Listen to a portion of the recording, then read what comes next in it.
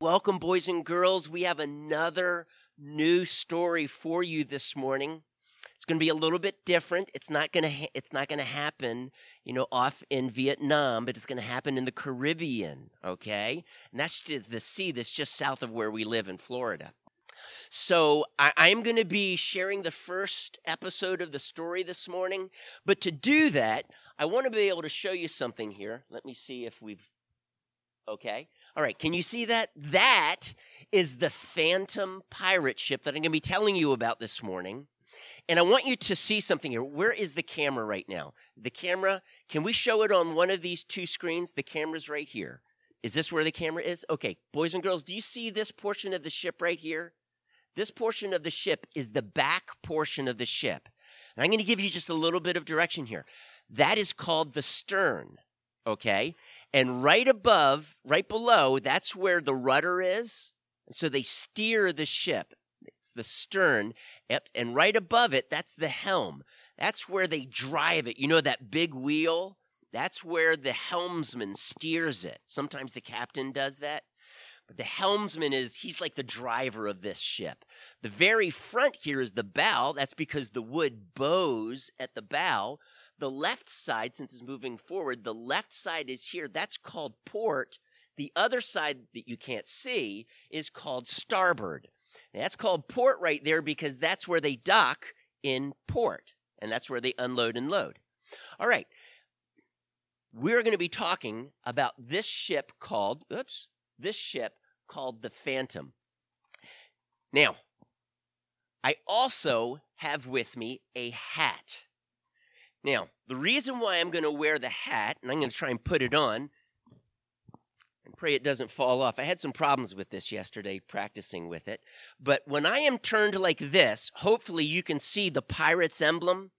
And when I'm doing that, I'm going to tell the story from the captain of the pirate's ship perspective. But then I'm going to turn like this I did it in my swivel chair. It was so much easier. And then I'm going to turn like this. I'm going to be telling you the perspective of the story from the Commodore.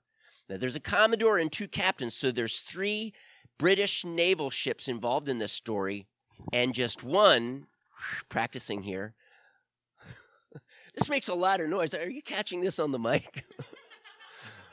Wow. I'm trying to lose weight, I am. But anyway, I'm going to be telling it from 2 different perspectives. And we'll see if you can follow this story. Now, almost fell there. Now, because this story is a little, it's a lot of dialogue, and Pastor Mike just can't memorize that much dialogue. It's not a long story, but there's just a lot of dialogue. As a matter of fact, I'm going to be wearing my glasses, but I'm going to read the story to you because it is a bit fast-paced, and I don't want to trust my memory for this. So can you forgive me? Pastor Mike is going to wear his glasses. Can you still recognize me? Okay. And I'm going to be reading the story, okay? And I just got to make sure that I have everything down here. One last thing. Yes. Do you see up here?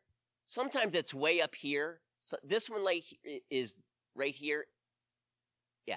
This is called the crow's nest.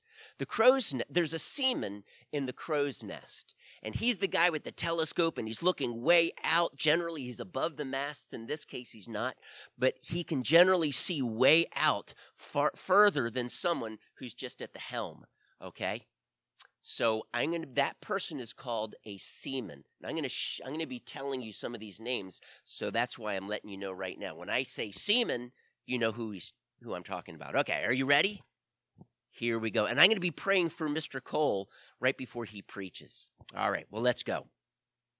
Both British naval ships are in position, Commodore. Excuse me, I need to turn this way, don't I? That did not come from the pirate ship. Both British naval ships are in position, Commodore, ready at your command. Says to the seaman in the crow's nest, Seaman, let me know when the Phantom is both visible and recognizable. Now we wait. We'll catch her this time, filled with the glory of her find.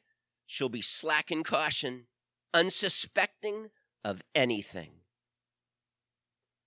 From the Grand Mughal of India's treasure, no doubt, sir. I guess you know the story. Captain John Avery stole it in the Red Sea over 100 years ago. Couldn't bring it all into the Caribbean, so he left some of it in Africa. It all caught up with him, though. This type of thing always does. Hear me, Lieutenant. There is a way that seems right to a man, but the ends are always death, destruction. A man reaps what he sows, Lieutenant. Never forget that. Yes, sir. I will, sir. Always remember. If you don't mind me asking, sir, the Phantom, why do they call her that? Lieutenant, let's hope today we don't find out. Captain, you've done your namesake proud. How did you figure Madagascar, though? Obvious, in my opinion, with regard to his travels and his routes. He couldn't take all of it with him past the eye of South Africa. Too risky. The mountains, the caves, well, you know the rest. Aye, Captain, and we'll be the richest in all of the Caribbean. Let's just make sure we get to enjoy it. I'm sure you have plans when we reach port, Cortez? That I do, sir. That I do. Then the Commodore adjusts his hat a bit. Commodore, the Phantom, 5 miles due east. Signal Captain Montgomery and Addington across the bay. With 2 flashes. Got it? With 2 flashes. He signals the 2 British naval ships that the Phantom was in sight. Now listen, Lieutenant, she'll be here in about 20 minutes. Have starboard guns ready at my command. Helmsman, on my command, move to the stern of the Phantom as she passes by into port. Seaman, signal the naval ships when the Phantom is just 1 mile out. Yes, sir. Now, 15 minutes later. What was that, Cortez? Did you see that flash? Aye, I did, sir. Hand me my telescope. As he looks through the telescope, surveying the land, the tips of masts with no flags above the tree line, there and there. They're waiting for us. Helmsman, turn about. Hoist all sails. We're going to need to make a run for it. We party at port another day, Cortez. Now let's see if they can catch the fastest ship in the Caribbean. They're turning, sir. I believe we've been spotted. Helmsman, take to the sea. Hoist all sails. We'll catch them in the open sea then and blow them to kingdom come. Seamen, signal Captains Montgomery and Addington. They'll know to follow. Diaz, our position relative to the lead ship. No gain, sir. She's even. About another 15 minutes later. Cortez, head into the heavy rain there and keep full speed. Now I want you guys to see what I'm talking about here. And this here, whoops, we're over here, right? This here is a rain cloud. Now you've experienced this type of rain in Central Florida. When it comes down, you can't see very far ahead of you. In fact, sometimes it's so heavy, your mom or dad, they have to pull off the road, don't they? It gets really heavy. This right here is the type of heavy storm they're about to head into. Let me just read that again. Cortez, head into the heavy rain, there, and keep full speed. Juarez, 200 yards after we pull out of the storm. I want starboard facing that naval ship. Cortez, go below and tell the master gunner my plan. I want all 23 guns aimed at her, firing on my command when she comes out of that storm. She'll never suspect a thing. Aye, Captain. On my command, Juarez. Hard starboard, now. As he's looking through his telescope, wait for her. Wait for her. What is taking her so long? Why the delay? There she is. Cortez, fire now. After the smoke clears just a bit, Diaz? He's the seaman in the crow's nest. Damage? Main mast looks severely damaged, Captain. She won't be a-chasing us anymore today. That should buy us some time. Captain, to the south, the lead ship, over there. She seems to have sailed around the storm. Okay, we have time. Head north, around the island, Juarez. Let's show them a little magic. Aye, Captain. The Phantom's heading north of the island, sir.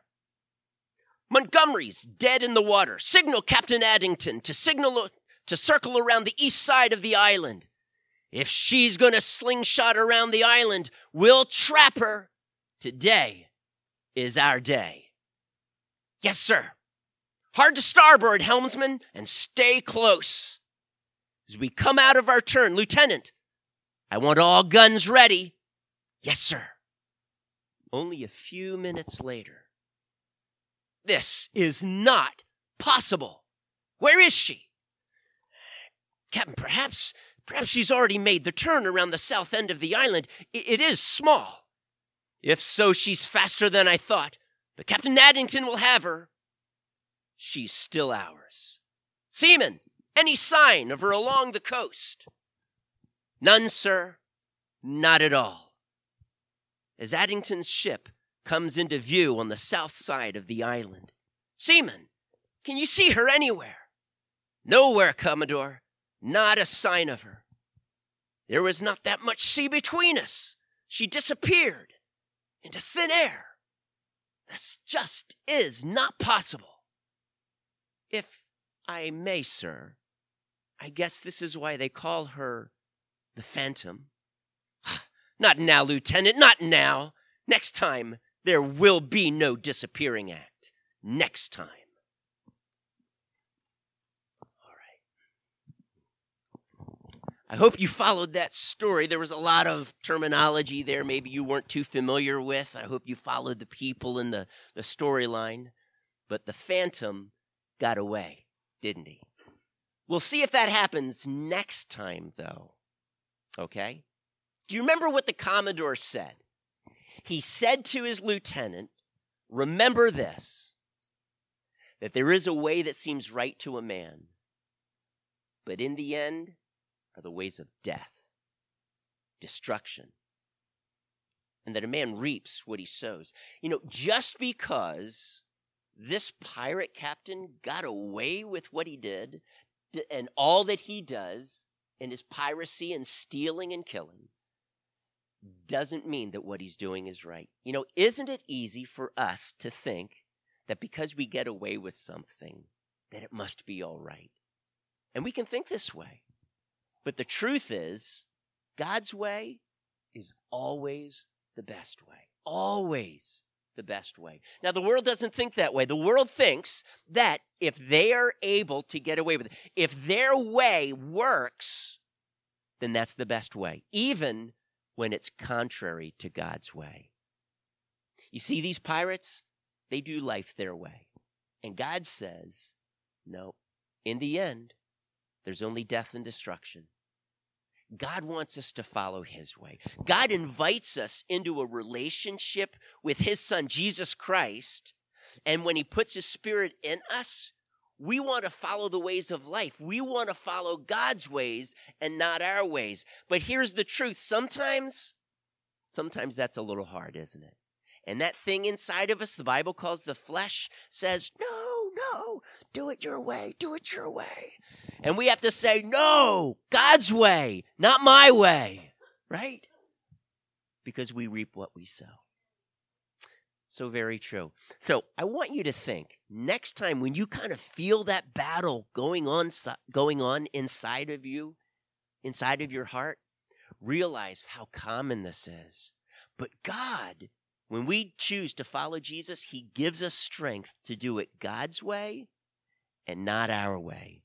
Because our way is not only never the right way, it never ends well. Even though today in the story it seemed like it ended well for the pirates, we're going to have to wait and see, because one day it's not.